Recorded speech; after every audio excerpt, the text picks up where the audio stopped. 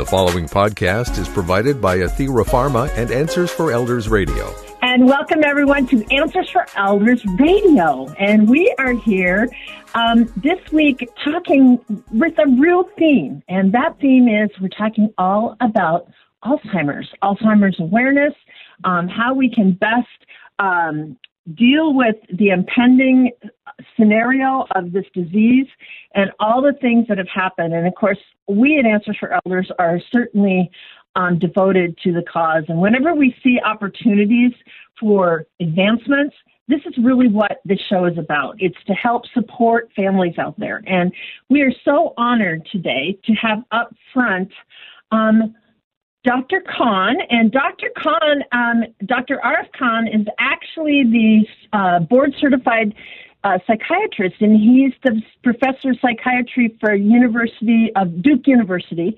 But he's also the professor of the Northwest Clinical Research Center. And a lot of us may have heard of that organization in Bellevue because they've done so many clinical trials. And Dr. Khan, I really want to welcome you to our show. It's such an honor to have you with us. So thank you for being with us. Thank you for asking me to be here. And I'll give a brief introduction to Yes, please do. Yeah, so essentially where Alzheimer's comes from, the word Alzheimer was a pathologist in Germany. 125 years ago, he reported a few cases where people had died prematurely, very young people in their 50s and 60s. So when I went to medical school in the late 60s, we didn't know what Alzheimer's disease really was. Simply because it's one of those things that's happened with time in the sense that we live longer, and it makes it more susceptible that your brain is not going to stay the same way as it was in your 20s and 30s. It starts to lose its function, lose its structure. And we used to call it atherosclerotic dementia, trauma, strokes, and all kinds of things. But really, by the 1980s, it was realized that some of the chemical parts of the brain, the way the nerve cells talk to each other, is at fault. And one of the chemicals that was known as acetylcholine was the one that was thought to be degenerating. So the early tests were by physicians at UCLA in the 80s to give a drug which enhances acetylcholine action. So that's the early drug called Cognax, Aricept, those class of medication. So what they do essentially is that they provide an external source of acetylcholine to prevent any degradation that happens. But the disease itself continues to progress. Right. So because of that, this is not a cure by any means. No, obviously.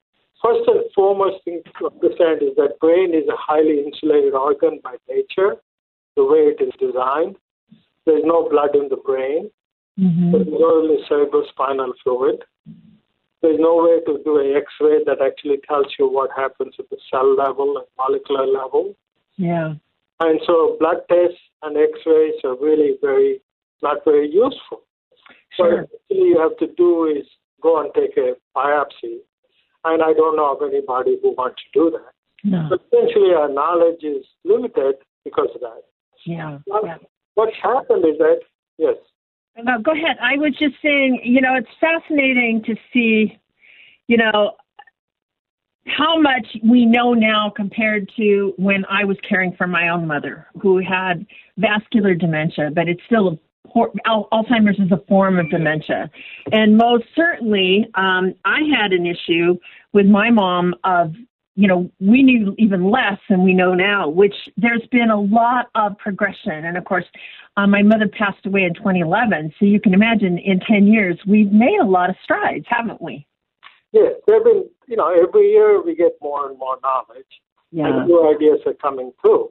So the first thing is to understand, why do cells degenerate? Sure. To keep them alive. Right. To either keep them alive or give them enough functional capacity. Right. So there have been a number of methods to do it. One is to give large amount of proteins through injections.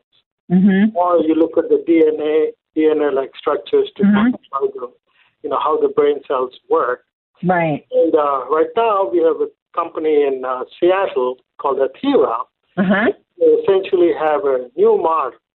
What they do is that they're using chemicals that embryos use. Wow. And essentially that really allows the brain cells to start to rejuvenate and come. Yeah. So see, this is a complex protein. Mm-hmm. You have to give it as an injection every day. So Dr. Khan, I am interested because in the state of Washington alone, the statistics out by the Alzheimer's Association says that there are currently 120,000 people in Washington state being cared for by close to 300,000 unpaid family caregivers. It's a huge segment of who actually suffers. And I know that we have a lot more depression here in this state. It makes me think about vitamin D. It makes me think about, what is different? Do you know what's different about this state and why we have such a higher degree? Depression by itself is not any more common in Washington state. But what is different is seasonal mood disorder. Seasonal mood disorder, got it. Seasonal mood disorder. It has no incidence in San Diego. Right. Incidence in Portland. And very high in something like in Alaska. And we do know that depression and loneliness can contribute to the escalation of dementia and Alzheimer's. We do know that, correct? Okay. One other thing that happens is that for the caregiver, it's very disheartening. For a spouse who's been there for 40 years, 45 years, suddenly see the person disintegrate in front of their eyes. Yeah. Extremely traumatic. Yeah. So it's been known now for about 30 years that depression is extremely common. Right. People who develop Alzheimer's, not the patient themselves, but the caregivers. Right. The spouse. Uh-huh. So the care of the spouse is extremely important. So they need to be supported. Mm-hmm. They sure do. Emotionally. Yeah. That's a very important burden that needs to be carried. Yeah. I belong to a Facebook group and a dementia and Alzheimer's support group, right? There's probably 40,000 caregivers on this group across the country, the world. And it always breaks my heart when somebody posts, my parent was just diagnosed with Alzheimer's and I don't know what to do. I'm overwhelmed. And you see these posts all the time, and it's definitely overwhelming for families. And, what we try to do, obviously, is be there for the families with answers and with resources, just like what Athira has created in the clinical trial that you're participating in. So tell us a little bit about that clinical trial. I know the term for it is ATH-1017, but to our listeners, we don't know what that means. So just explain to us what the trial really is. Well, that number is a Athira number, drug number, right. 1017 and different things. It's essentially a protein that you inject into your skin. Drug, because this sort of medication, if you take it by mouth, your stomach just simply digests it. So you take it as an injection once a day, and it gets into the brain and makes the cells that are degenerating not degenerate as much, ideally grow back. So it stops the disease. That's incredible. That's certainly a big step. There's potential evidence for that.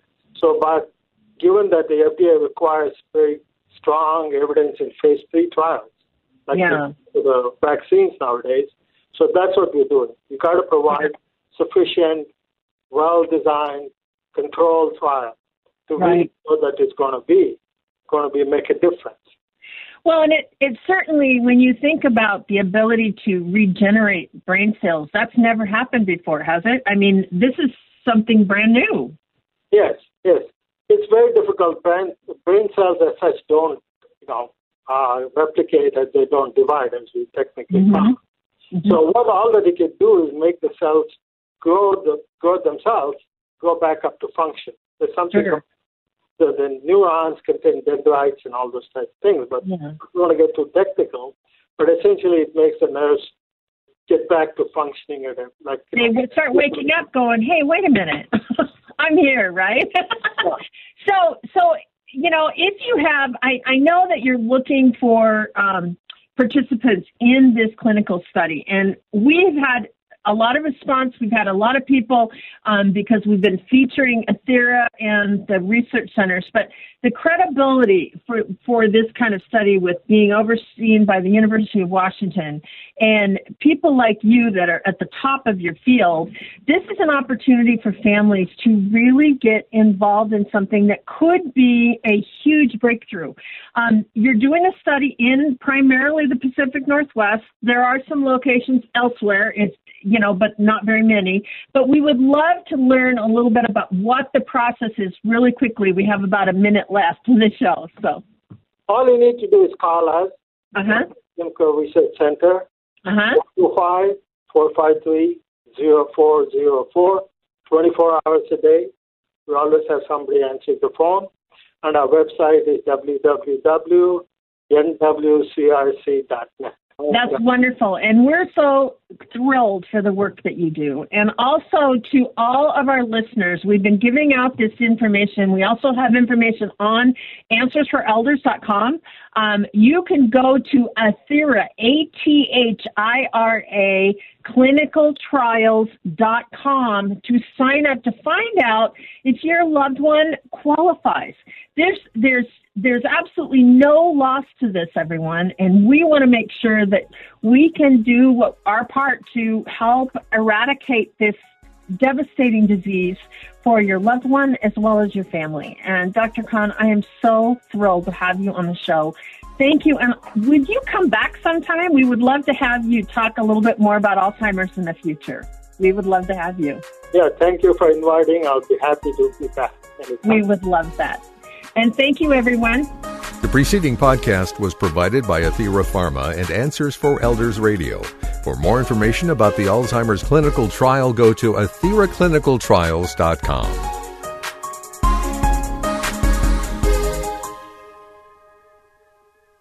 Hi, I'm Lori LeBay, and I wanted to tell you about Alzheimer's Speaks, which is another great podcast. You see, my own mother lived with dementia for 30 years, and I felt lost. Did you know every 3 seconds someone in the world is being diagnosed with dementia? Odds are it's going to hit your families too. We want to help you connect to services, products, tools, research, and stories so you can be prepared. Please subscribe to Alzheimer's Speaks on your favorite podcast platform.